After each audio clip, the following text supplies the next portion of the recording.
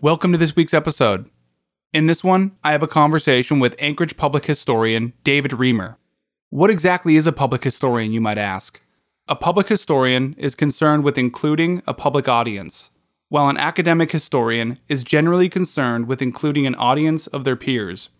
Academic historians, David says, have a tendency to create an echo chamber of ideas that perpetuates and builds off of old and often prejudiced narratives, whereas the purpose of the public historian is to deliver information to the people it affects.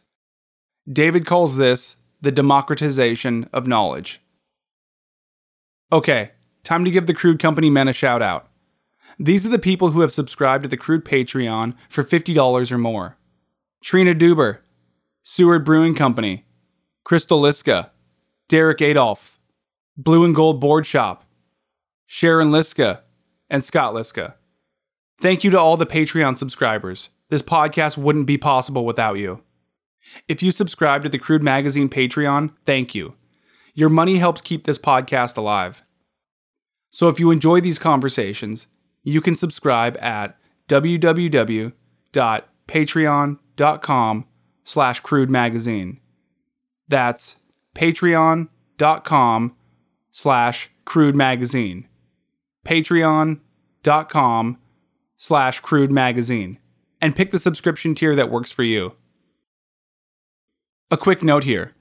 I want to thank my friend Helen Payares of Showdown Productions for suggesting I reach out to David Reimer, the subject of today's podcast. She became aware of him because of his history posts on Nextdoor, a social network that connects neighborhood communities. Okay, back to David Reimer. A lot of David's work is concerned with Anchorage's historical relationship with race.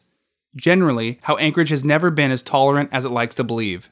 He points to Alaska's self-identification of exceptionalism, the idea that Alaska is better than other places because our morals and our values have always been ahead of their time. David says this has never been the case, because unless you're Alaska Native, you or your family moved here from somewhere else, bringing with you the beliefs and disposition of your original home. However, above all, he believes in change and the power of self-determination. That precedent matters because change begets change. So here he is, David Reimer.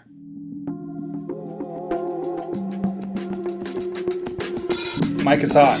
Mic's hot? Mic's hot. Is it recording? It's record. That's what that means, dude. Crude Conversations. Listen more, then you talk. Go to work! David. Hi, Cody.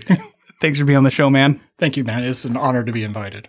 So we were just talking about, just before I had pressed record, how shoddily made the city of Anchorage is. Yes. A result of building during economic booms, trying to answer the call for housing quickly, the shorter building season, the lack of housing authorities to check up on the building, multiple civic authorities with having power over different sections of the city. There weren't effective housing codes until the 1970s. As I was saying, you didn't have to have a built-in heating source in an apartment building until the 1970s, and most buildings were grandfathered into those codes. There was also I mentioned the separate civic authorities. 40s and 50s into the very early 1960s, there were the public utility districts that were their own independent authorities. They were in charge of gathering taxes if they felt like it. Most times they did not. Fire departments, policing, which they actually usually did not bother to, or they paid for the city to cover their territory, as Spinar did. Water, sewage, which again they usually did not bother with. Mountain View had its own public utility district. Fairview did, Spinar did.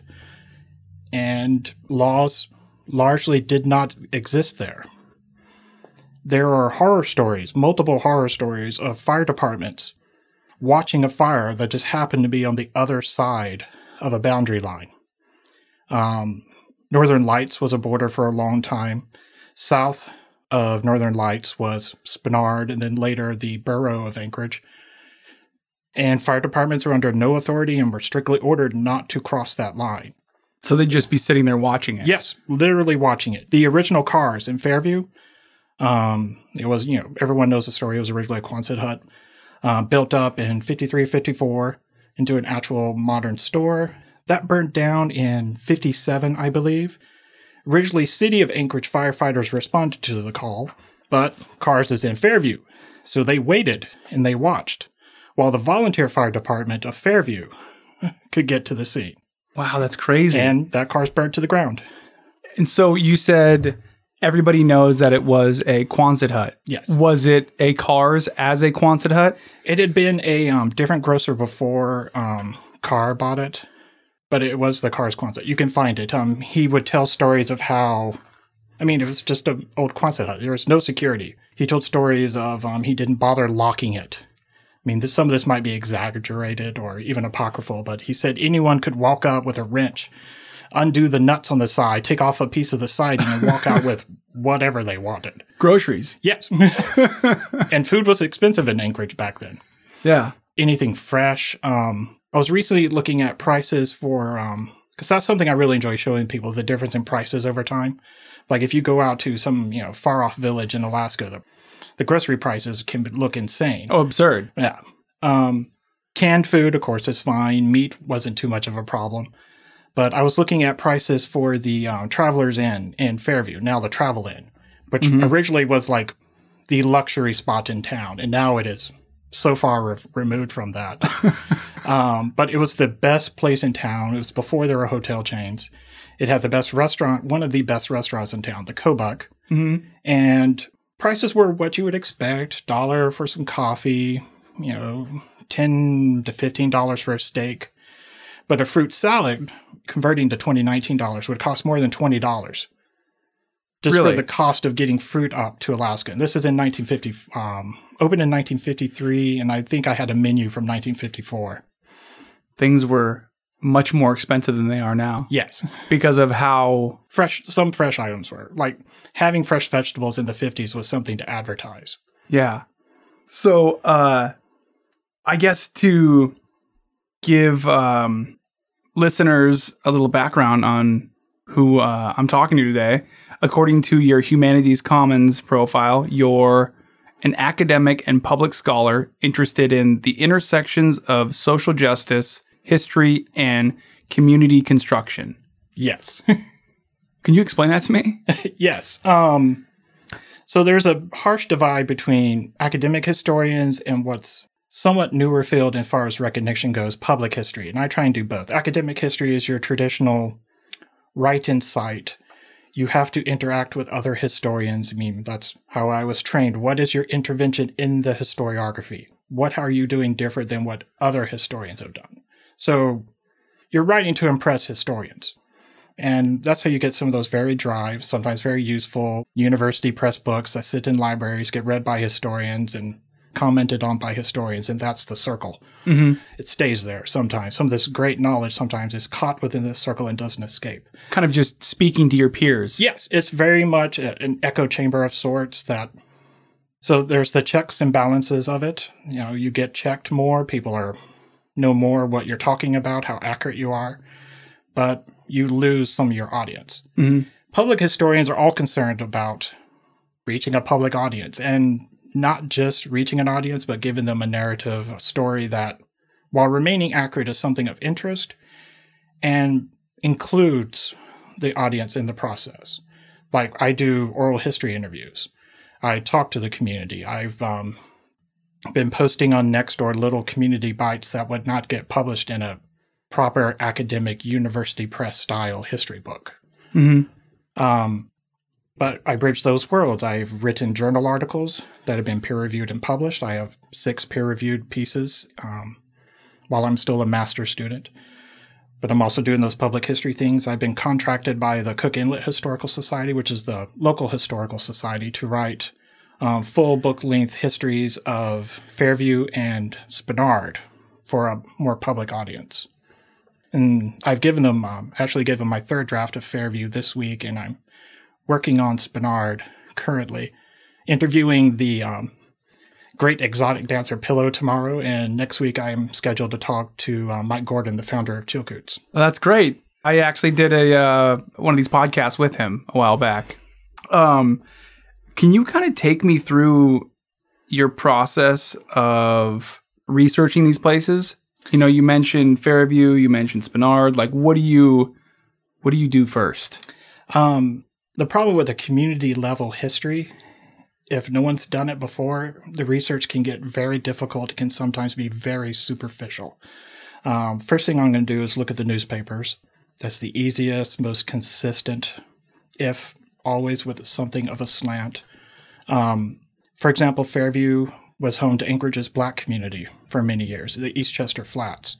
And the newspapers were not fond of black people in those days. Bob Atwood, the editor of the Anchorage Times, actively kept watch and communicated on the activities of the black community to the governor and to local police. So he was surveilling them? Yes, openly.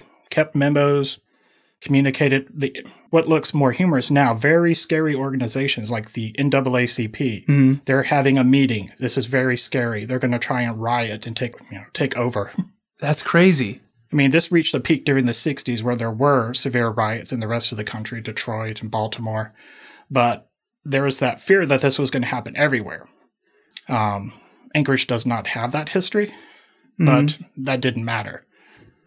They thought it could happen here, so he kept surveillance on them. Do you have any more examples of that?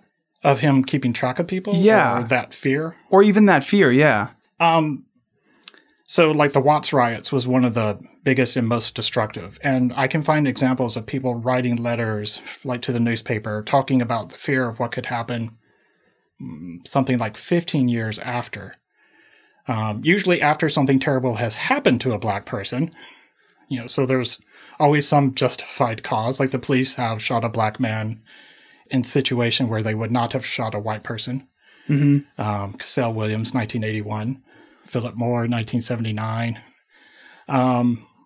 There was, in the late 60s, there was a push under Governor Hickel to have a riot code enacted that would have given the city and state more power to react to the potential.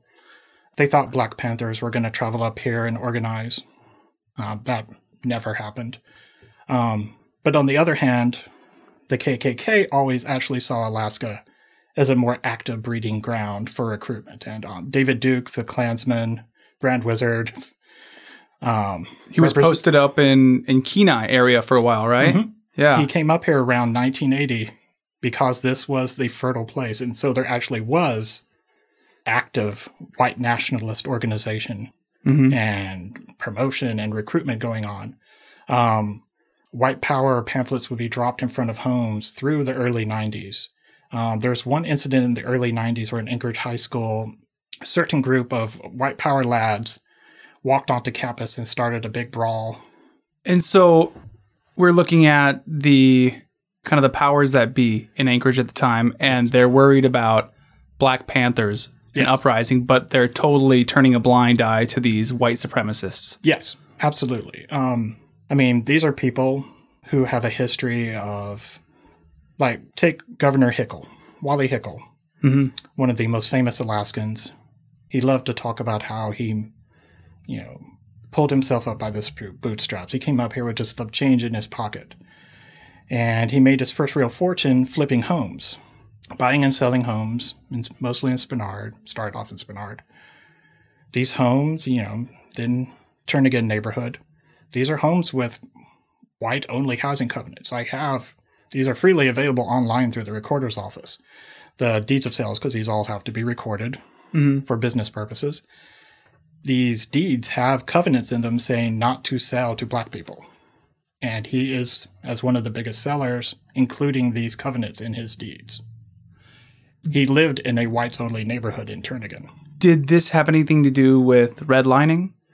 Redlining is a tough word. That's more of an insurance mortgage lending term. And while I believe that banks were unlikely to lend to minorities, I have no real evidence of that. But what you have instead are whites-only advertisements in the newspapers into the 1960s. These housing covenants, as I described, they're in the deeds. They don't disappear. So they're still on these people's deeds. But I'm seeing new ones being added through the 1950s.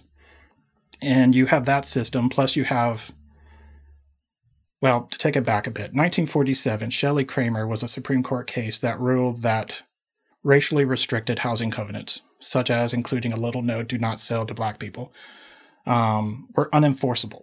That is, you could legally agree to that. I don't know why, but that the state, federal government could not back you up on that point. However, that did not stop people from including covenants. And in fact, you have it in Alaska, people suing other developers for selling to black people. And you get instances, there was one family that wanted to live in Airport Heights where they had to have a go-between, a white friend buy the house and then sell it to them. No way. And then, of course, there was the fire in Rogers Park. Alvin Campbell bought a home, 1950, Rogers Park, arsoned. It was burnt down. Yes. Because he was a black man with a house in Rogers Park. There was an ongoing lawsuit against him and the developer who had sold the land to him. Basically, that developer had bought 30 lots from the bigger developers that were developing Rogers Park. He bought 30 of the lots. It seems like there was some sort of disagreement between the smaller developer, a man named Alton Lee Brown, and the bigger developers. He had twice sued them by this point, and this is after only being in the Rogers Park business for about a year. And won both of those instances. Brown had won them against the bigger developers. And he went from having ads saying, come to Rogers Park, come buy the new lots in Rogers Parks, to come to Rogers Park, we will sell to black people, to ads that say, lots for sale to black people only. There's this progression. So either he saw a market that wasn't being filled, or there's a way of getting back at the other developers who there were covenants on all of these properties on the subdivisions. And the developer sued him and Campbell, the owner of the home that was burned down, for breaking covenants. This was 1950. 1953, the Supreme Court would hear a case that would basically eliminate that loophole and make it illegal to sue someone for breaking a covenant, a racially restrictive housing covenant. But they wouldn't become strictly illegal until the Fair Housing Act of the 60s.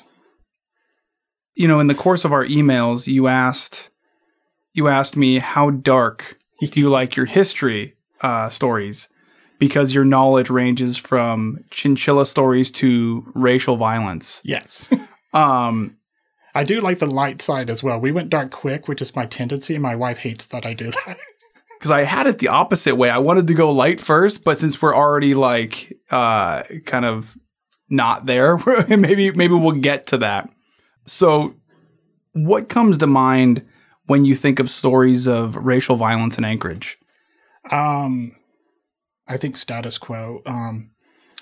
Actually, what I tend to think of is there's that great strain of Alaska exceptionalism. That Alaska is better. We're better than the outside. We don't care how the outside does it. Mm-hmm. There's a lot that is truly exceptional about Alaska. The physical grandeur.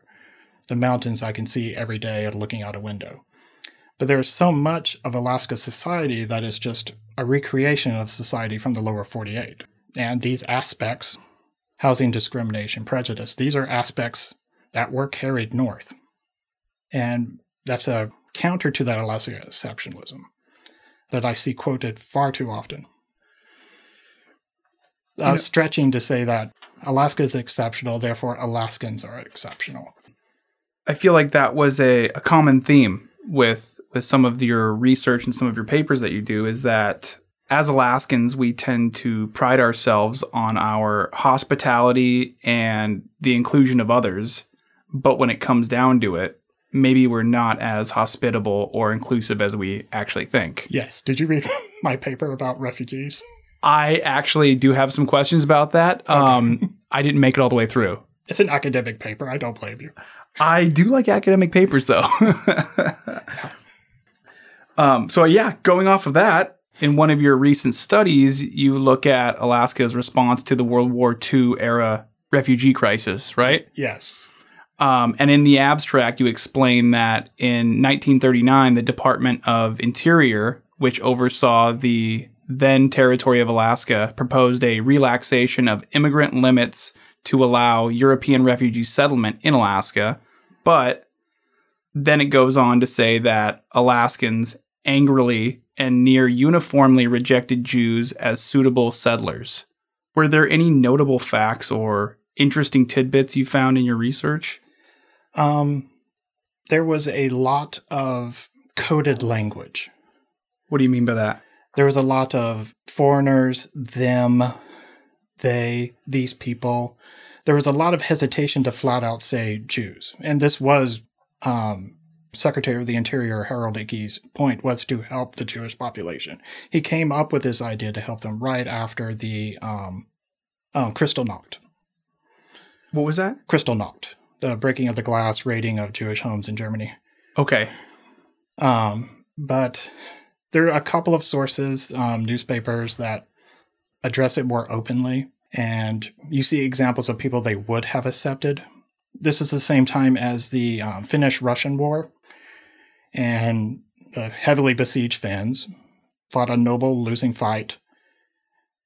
But Finns were seen as a much more suitable possible settler in Alaska at the time. The Finnish? Yes. Okay. And this is interesting because Alaska at that time had really struggled with population and struggled for decades with development. At the same time as they're saying no to Jewish settlers, they're saying in Congress, the mayors, Anthony Diamond, the non-voting representative to Congress, are saying we need people. We need people to spark industry, to spark development. But then when it comes with a population more ready-made and interested in finding a new place to live, they said no because they were Jewish. Really interesting tidbit is you find some people like Ernest Greening. He was appointed governor right around this time. He was Jewish. And he also did not want these Jews. He was an elected official here in Alaska. Not elected. He was appointed by the Department of the Interior as something of a punishment move. He had been director of territories and islands, something like that. I can't remember the exact title. But he had pissed off Harold Ickes, who was something of a dictator within the Department of the Interior, and got assigned to become governor of Alaska. No election. I mean, he would later become elected senator once Alaska got to elect senators. But he was himself Jewish. But this is a broader thing that's been well documented, that the American Jewry were not always open and willing to risk political capital, their social position, to help Jewish refugees from Europe, that they themselves saw themselves as different. And Greening has this one harrowing letter where he blames European Jews for the problems they are facing. He's blaming them for the problems that the European Jews... Yes, he's blaming the European Jews for the problems they are facing in Europe. Really? What did he say? It's been a while since I've looked at that research, but he said something about their religion, and ties to religion bringing them their troubles. Like, that point was very clear, and he was contacted as he was governor and as a director of territories before that, and he was firmly against Jewish settlement anywhere in America, but including Alaska.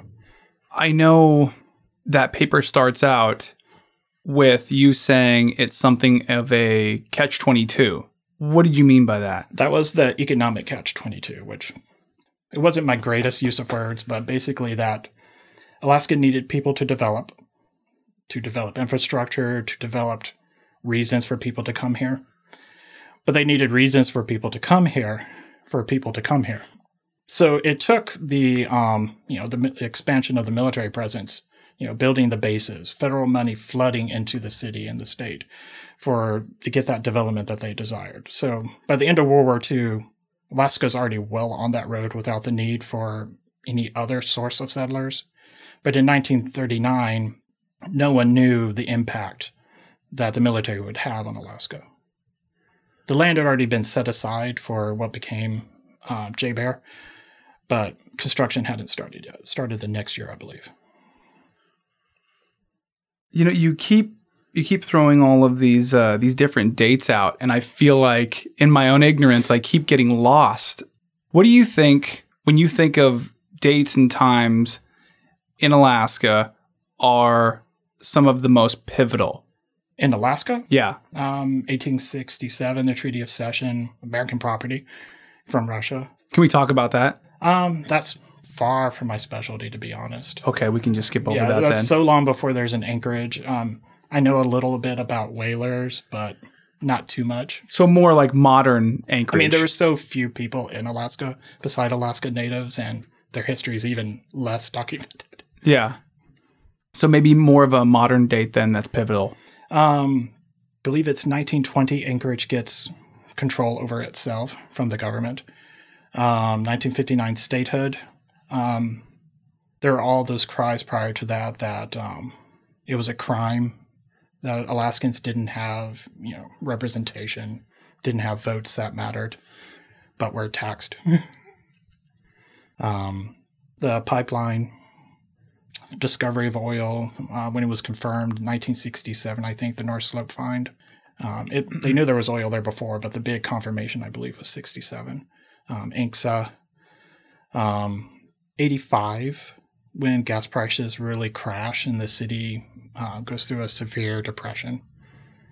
1940, when the base construction begins. 1917, 1918, World War I basically ends the first boom of the city, and it takes it until the late 1930s to recover. Those are some of the dates I think of off the top of my head. I think 2019 will be one, but that's another topic. There's a whole book to be written about, regardless of your perspective on the actions of the government. A fantastic book to be written that conflates everything from the fires to the governor to the budget, the university, that puts it all into one convenient text and ties it all together. Do you know how you could do that? It would be are you familiar with the book The Bronx is Burning? I am not now. It's a 70s book, or it's not a 70s book, but it's set in the 70s and uses a New York Yankee season to explain this time of terror in New York, the serial killer, and uses that to give you an idea of New York at the time.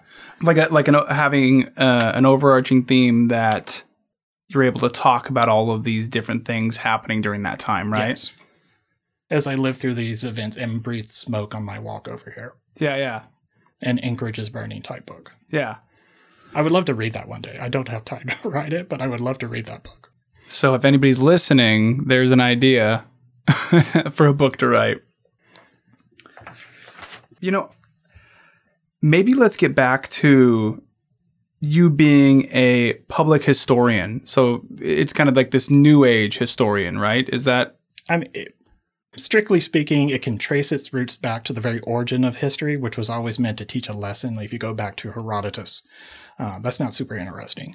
Modern public history is more about the history where you are and actually getting it to the audience, not locking it up, but using whatever method possible to get it to people who will care about it.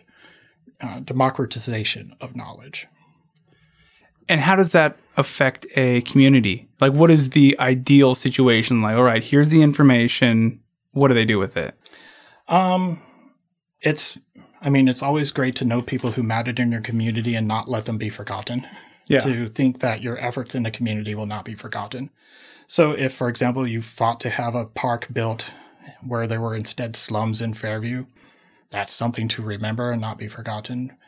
Things like that can make the future seem possible, make anything you might want to do in the future possible because it's been done before. Precedent matters. Knowing why things have happened matters. Knowing that, if you want to get dark, knowing that prejudice is not new, that it is a constant and it has a past, that matters. Something that is constant is far more important and needs reaction to than something that is, of the moment. Do you think that it has anything to do with being immediately reactionary rather than thinking about it thoughtfully? History kind of forces me to think thoughtfully. Not quite sure where to go with that one. I think that where my mind goes is we live in a very reactionary society right now where we see something and we have an immediate reaction, which is typical, right? Every single person since the history of people will have an immediate reaction to something, right? But they haven't always had the opportunity to tweet about it. Here's my immediate reaction to this thing as opposed to, all right, I see what's happening. I'm going to sit with it for a couple days and I'm going to think about it. And then I'm going to give a thoughtful response. And I think that history or being a historian, maybe you're taught academically to look at it that way because things happened so long ago that you're studying. I mean, I try and connect myself to more modern things, but there is a side effect where, not trying to pun, but I am anchored against that like immediate reaction because I've seen similar events in the past. I know it's more likely to happen. So I can think to myself that no, this is not the worst thing ever. This too shall pass. History kind of allows you that perspective and freedom. I still get upset about news, but I think I'm more quickly able to move past like that more immediate visceral reaction. Do you think that you watch news as a historian? I do, because I think about biases. I think about placement within a timeline.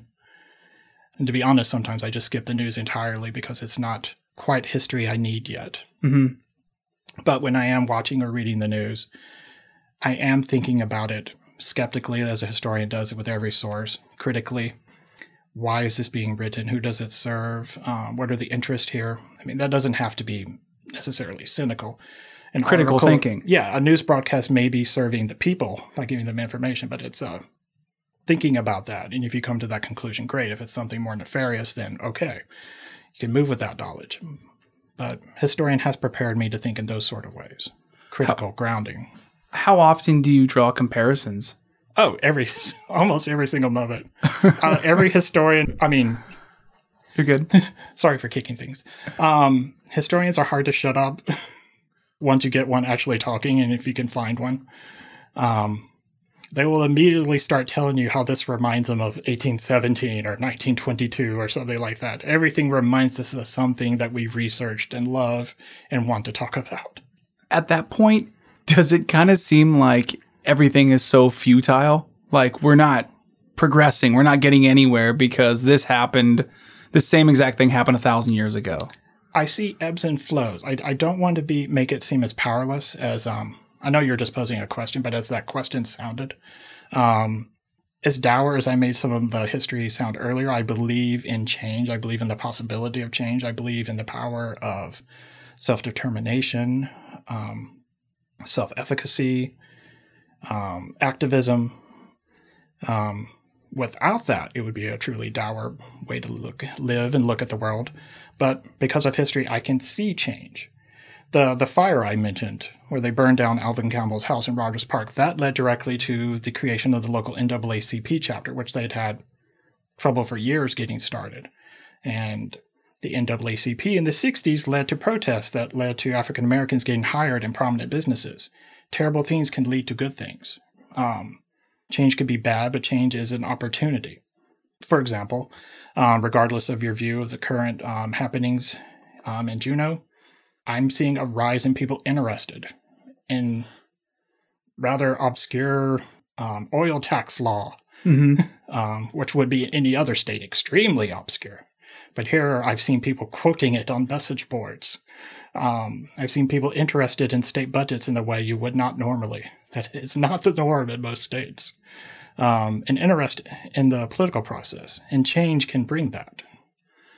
I think that that's probably happening nationally. You know, you're having a lot of people paying attention, especially younger and younger generations, where otherwise they turn off because, you know, all politicians lie or, you know. It's all fake news, yes. Yeah, it's all fake news.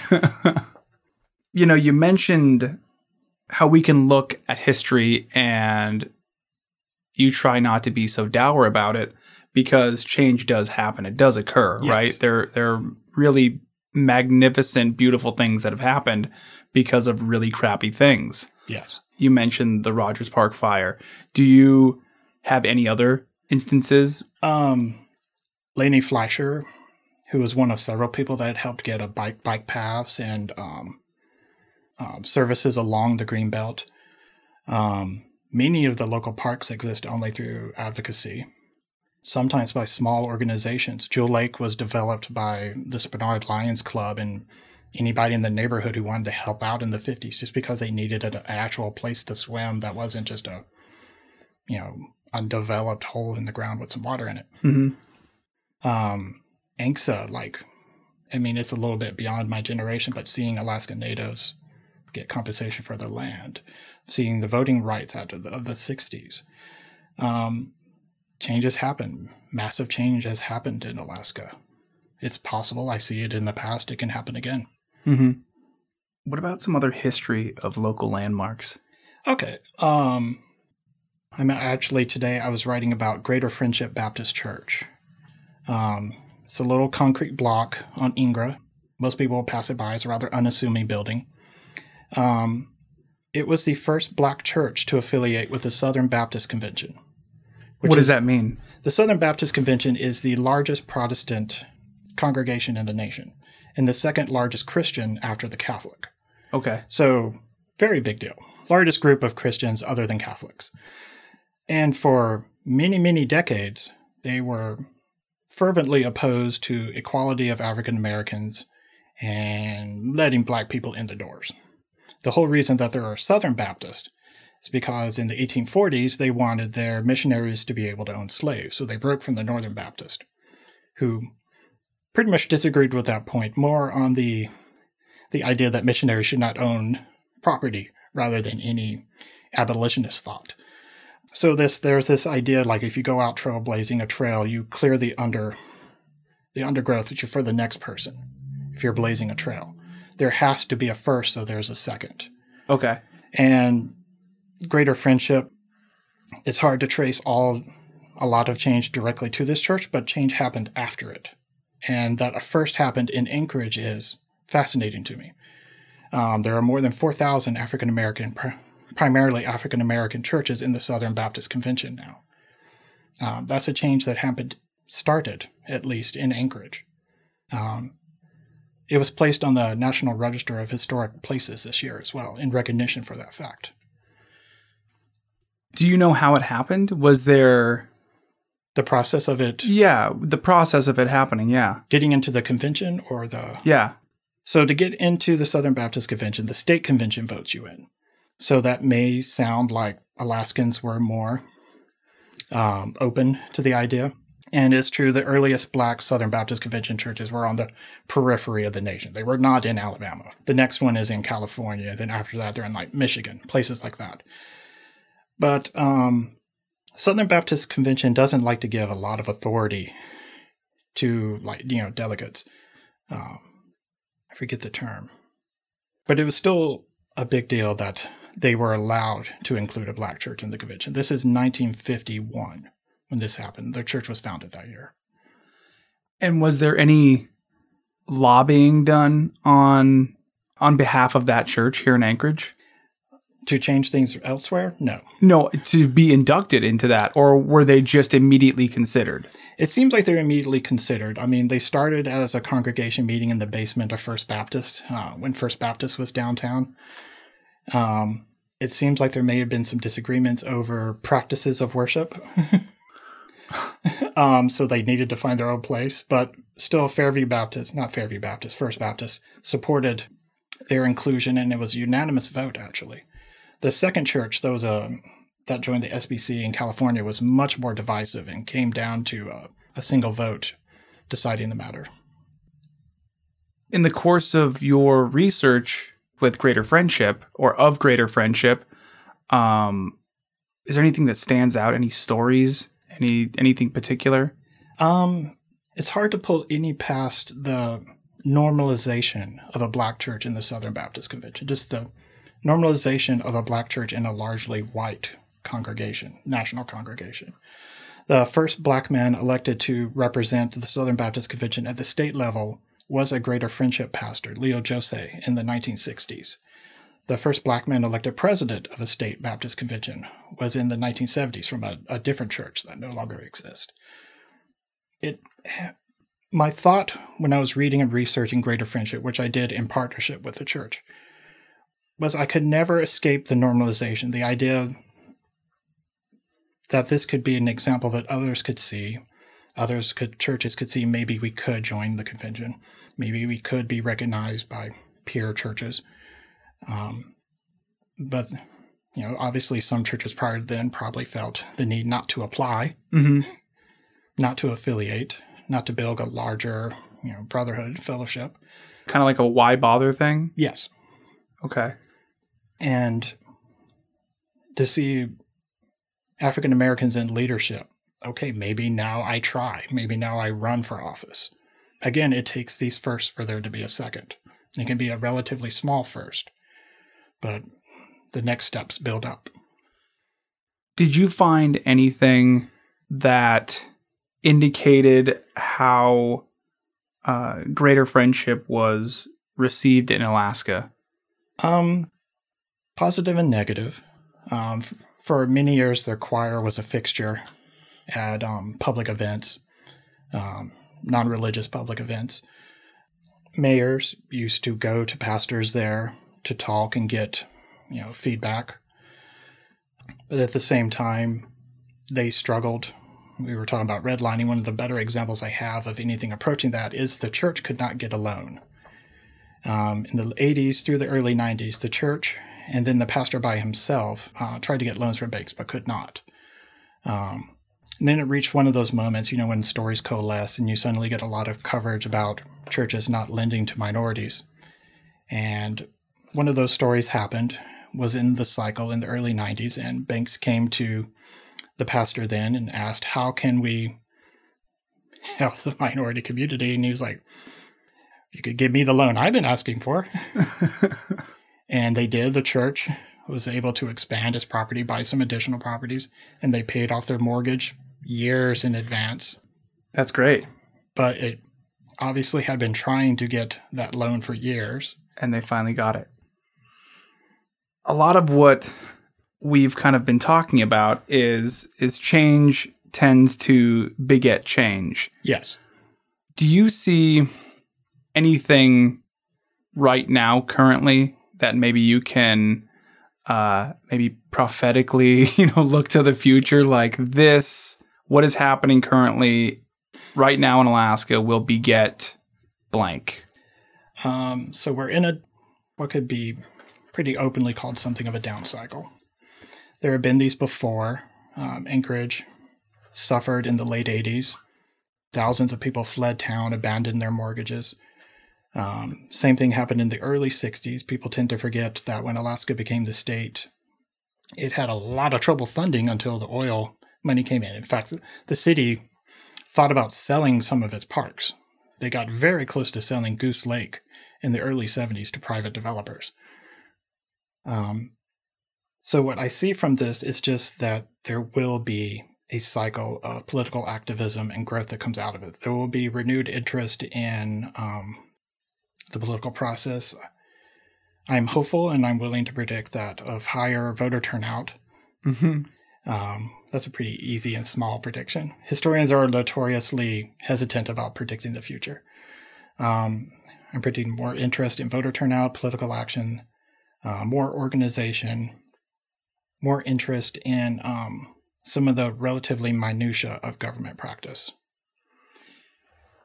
Maybe instead of the word prediction, based on your historical knowledge and what change can come from certain things, what would you like to see?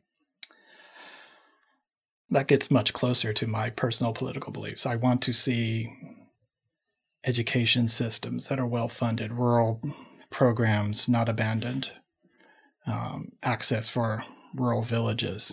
Mm-hmm. Those are some of the primary issues I'm affected by. Or not affected by, that's a lie. Primary issues that I'm very intrigued and concerned about. I want to see expanded voting access throughout the state. There's some more isolated villages that get, a voting machine like half a day before it has to move across the river to some other village. I would like to see that expanded and protected. Mm-hmm.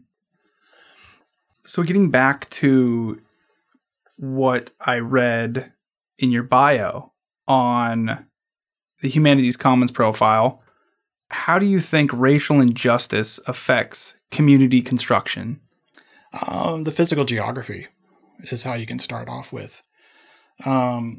Take Mountain View. So you probably heard the much quoted thing about Mountain View being the most diverse area in the country. Sure. Everybody says that. Why is it diverse? It's diverse because that was a place from its beginning that didn't have the housing covenants like most of the other neighborhoods in Anchorage when it was first developed in the early 1940s. I don't find those racist housing covenants in Mountain View. I don't know why, but I don't see them. And I see them in most other communities at that time. Your Spenard, Airport Heights, bits of Fairview even, South Addition, North Star, Rogers Park, Turnagain, obviously. And these are the covenants barring racially restricted covenants, barring minorities from purchasing properties in the neighborhood. Okay. And then when you have the economic collapse in the late 80s, gas prices drop, jobs disappear, you get a certain amount of poorer whites who did not escape, who had to stay. That's actually what, statistically speaking, if you go into Chad Farrell, who wrote about this, what makes it unique is you can find communities throughout the country where it's very diverse, but no white people. So oddly enough, it is the presence of white people, as weird as that is to say, that makes Mountain View more diverse and unique compared to other communities, that it has a broader range. The presence of white people makes it... Statistically speaking, it is the presence of white people that makes Mountain View more diverse than some of the communities you might have thought of, like in Seattle or New York. Which is completely absurd, right? Because that means by placing white people in there, it becomes relevant. Yes. It is an awkward thing to read. It is both a statistical reality and a politically awkward and socially awkward comment to make. You know, that's one thing that I've always found interesting about historians is there are things that are very not PC for an average person to say, but if you're coming from a historical perspective, you're like, well, this is the reality of it. In theory, yes. In reality, historians are as susceptible to their biases as anyone else. I have my biases. Okay. I tend to be very drawn to conflict and make a lot out of conflict. This is a certain perspective that you can take, that conflict moments are the moments that are most revelatory. Your truth comes out when the shit hits the fan. Mm-hmm.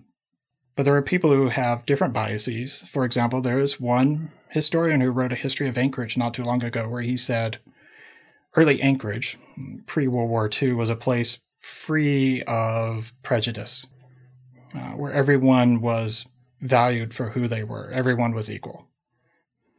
Is that bullshit? Oh, that's such absolute bullshit. I mean, this is the no dogs and Eskimo sign, period. So why would that person say that? Biases. I mean, the most prominent black person at that time passed as white. Tom Really? Bevers, who was a city councilman. I'm sorry, who was that again? Tom Bevers. He was a city councilman. He helped found Fur Rondi. He was a fire chief.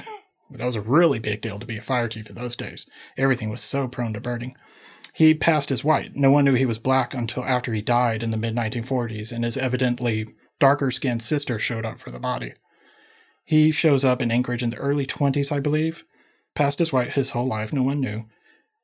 What people forget about that nice story is there was incentive for him to pass as white.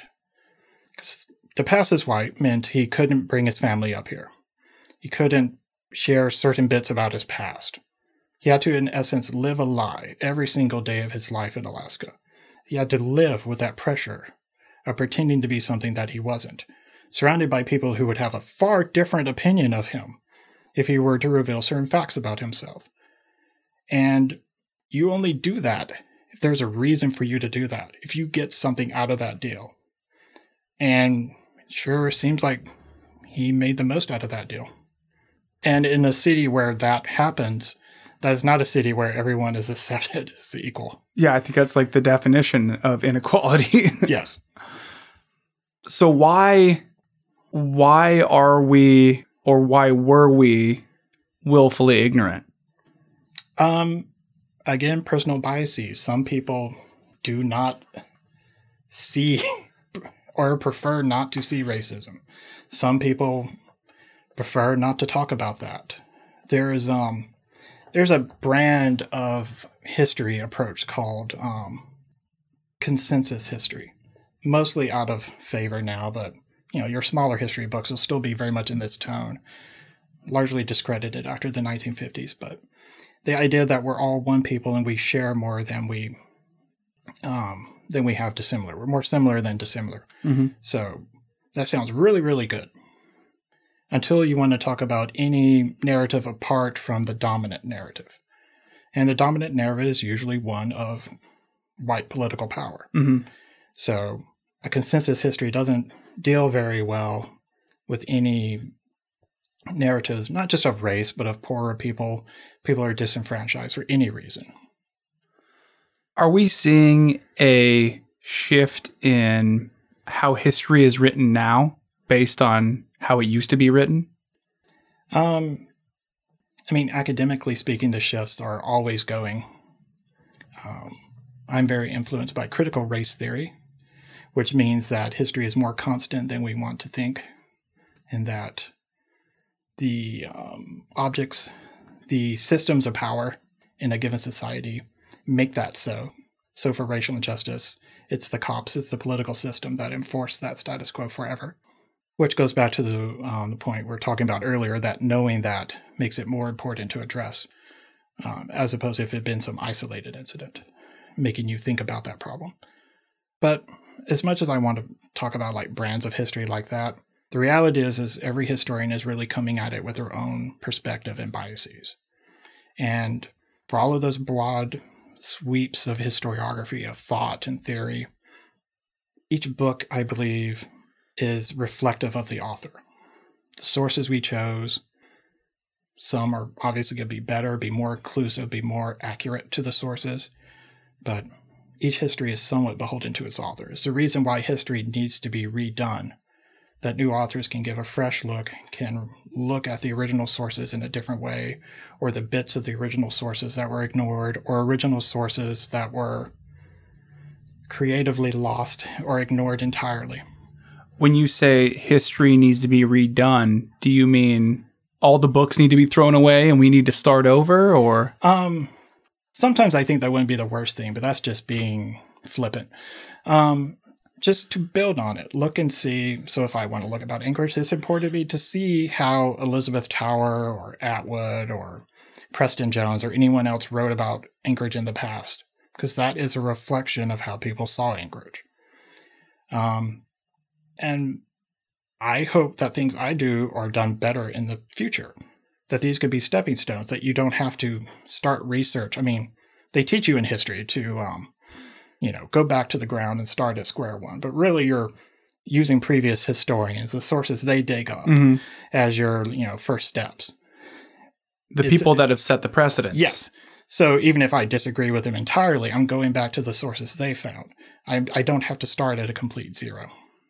And I do really hope, like, as I write things about Fairview and Spenard for the future, that it gives someone a chance, since there had not been anything really written about those communities before, 10 years, 15, 20 years more from now, that someone gets a chance to write even better, more exhaustive, thorough review than I can now.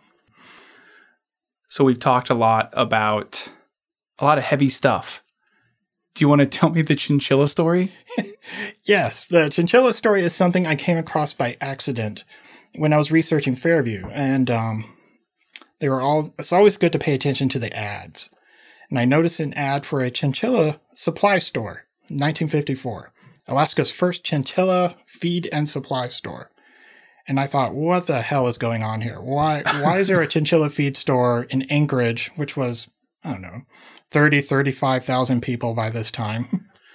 Why is it getting a chinchilla feed and supply store? That is very specific.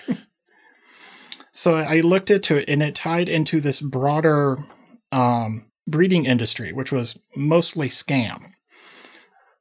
Chinchillas were brought into America in the 1920s, and they were virtually extinct elsewhere. Like the actual wild chinchilla that people raise for fur now is pretty much almost extinct in Chile, where they mostly come from. Okay. Higher elevations of Chile.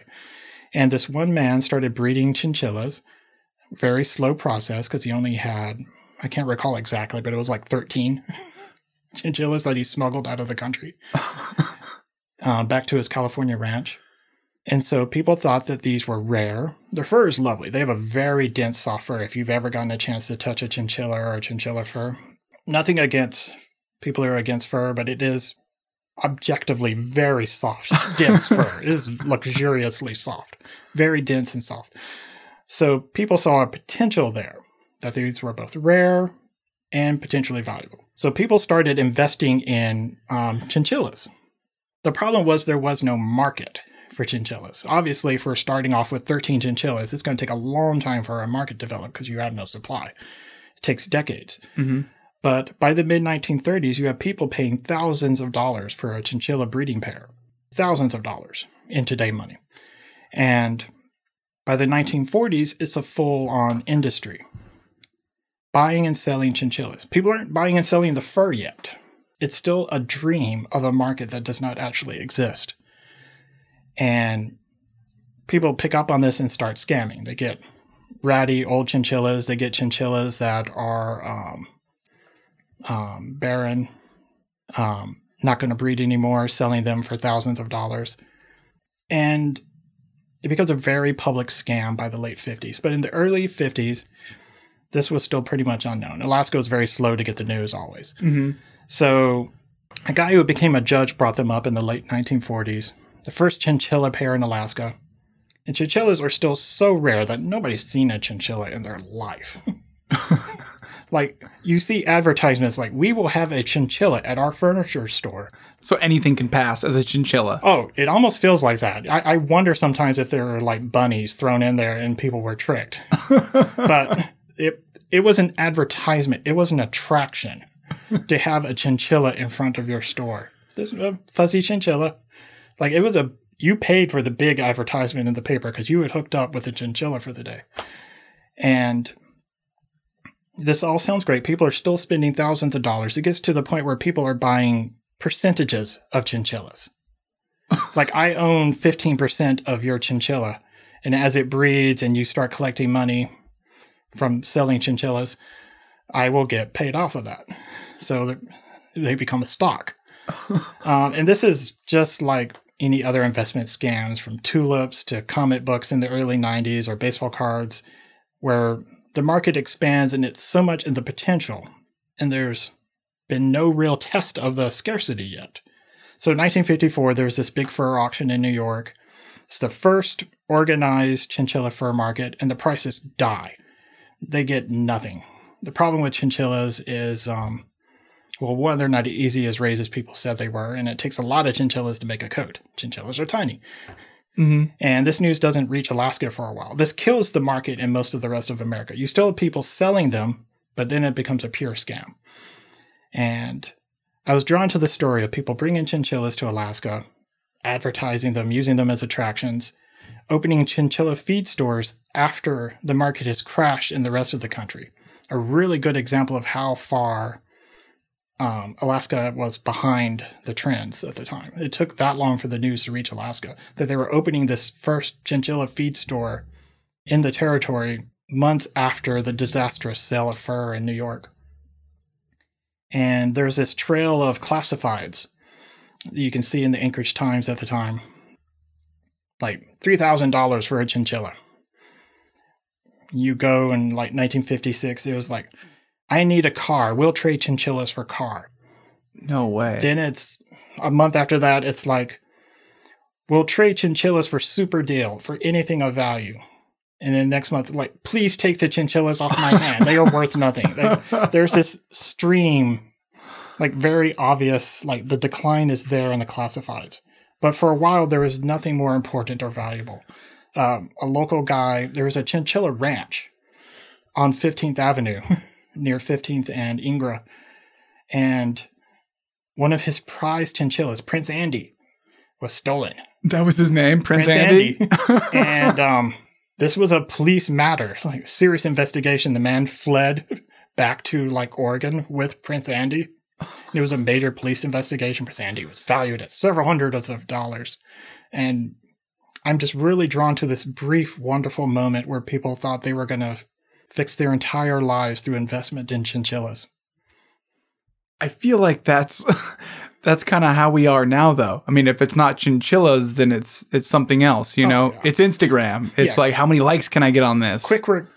Get quick rich schemes are forever. Yeah. Just this particular one, which nobody has ever written about. This was across the nation. It's really struggling to find documentation about it all, other than sales listings. it's just a fascinating one that for a while, chinchillas that you had to take care of and feed wasn't just something you could store. People thought this was going to be their retirement. It's kind of like that, I don't really know how factual it is, but people in New York buying baby alligators however long ago, and then they end up flushing them. And then, the folklore is that you have all of these full-grown alligators in the sewer. Oh, I'm sure no small amount of chinchillas were just released after a point of becoming too much of a feed and upkeep burden. Which, some point in the mid-50s, there were probably loose chinchillas in Anchorage. They did not survive for long. Chinchillas are actually really good for lots of different... they come from high altitude, Chile, up in the Andes, but probably didn't last for long here. So did finding this little nugget of information, did you go and learn about chinchillas afterwards? I was reading chinchilla breeding manuals, anything that gave me information, because this is not, as I would say, something well documented. You can't just go read the history of chinchillas. I had to go learn about chinchilla breeding. One of the things the conman, the salesman would say is that, they're so easy to keep. You just put them in a super tiny cage. You can stack all the cages. You just put them in a wall in your garage, give them some feed every once in a while, you're good. It turns out chinchillas are, like most, they're a little mammal. They like a little bit more than that. Otherwise, you're not going to get great fur out of the deal. I had to read chinchilla care manuals to learn that fact, that this stacking in little micro kennels were not actually going to help your investment. At some point, there was someone sold on this idea which had no basis. Again, nobody was realizing value. It was just a breeder selling to another breeder to breed more chinchillas. There was no outcome. There was no resource extraction. They weren't getting anything out of it yet. And this went on for 2 decades before they finally crashed and realized nobody was going to pay them that much for their fur. It's like the next step up from, I have a bridge in Brooklyn I want to sell you. Except they could actually give you a little thing to hold. This seems fabulous. The ladies will love this soft fur, which really does feel fabulous, but... So as I was researching and writing my questions down, I realized that a lot of this doesn't really put Alaskans in the best light. My wife thinks I have the power to find like the ugliest facts when I go research. She's actually really happy I found the chinchilla story because it makes me happy. And it's such a light, frothy story, relatively. Like, people lost some money, but there are chinchillas hopping around Alaska and in department stores. You said that you're drawn toward conflict in history, so it must be pretty fun to find something light like this. It is. I mean, that is fun. Sometimes it's personally healthy for me to escape that sometimes. And sometimes the local history is that way, finding out like, why is so-and-so street named so-and-so street? Which, that's the type of questions I get the most. Well, the number one question I get when people find out I'm a historian and I'm out somewhere is they will point to a house and they will ask me, what's the story of that house? And they're usually very sad when I don't know the story of that relatively random house. The next question is always, why is it called this? Mm-hmm. Why is it DeBar? Why is it Boniface? Things like that. Boniface, sorry. Why is it DeBar and why is it Boniface? I set you up for that. DeBar is more legend than history, as far as I can tell. So DeBar dates back to like 1951, 1952, when the road was built. It didn't connect with 15th. It ended, it went from like what is Muldoon up to about Airport Heights Boulevard. I think Airport Heights is a boulevard. The Airport Heights area by the hospital. I don't know. You're the historian. I'm forgetting the street, whether it's a street or boulevard. But, and then there was DeBar Vista, which was a subdivision immediately west of the DeBar Walmart. So that's the first use of the name. According to legend, it is called DeBar because the military, which owned the property there and to the east, during the 1940s, had a bar they placed there. So this person wrote in the early 80s that there was this old pioneer who was upset with the military. First they bar us, then they debar us. And that is the legend of why it is called debar. Because there was a debar.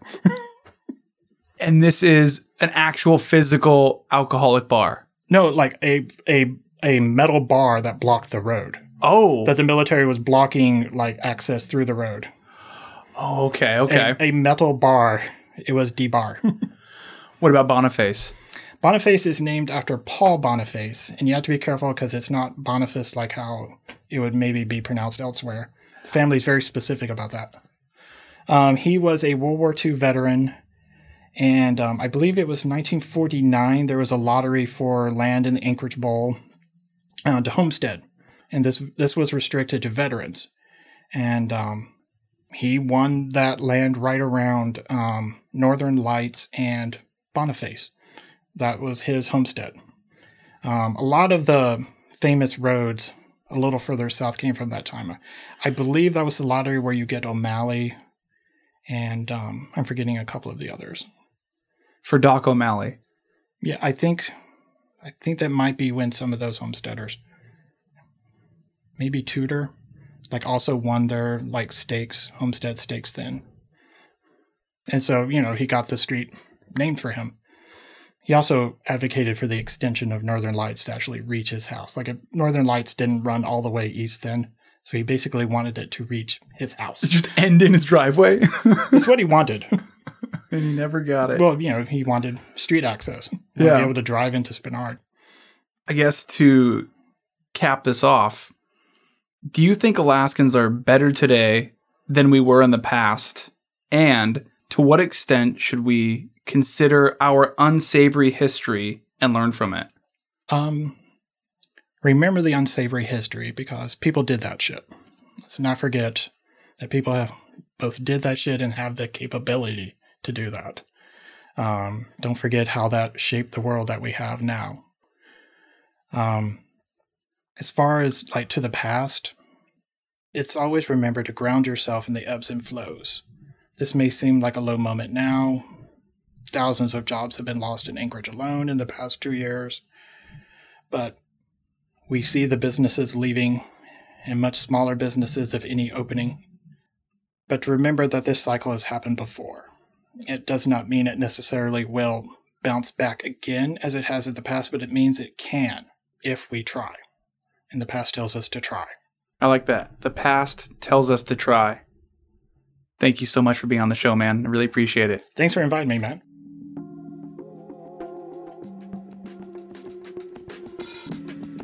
For more information about how you can support local grassroots journalism, go to www.patreon.com/Crude Magazine. Crude Conversations is written, hosted, and produced by me, Cody Liska, for Crude Magazine. Music was produced by Alcoda Beats.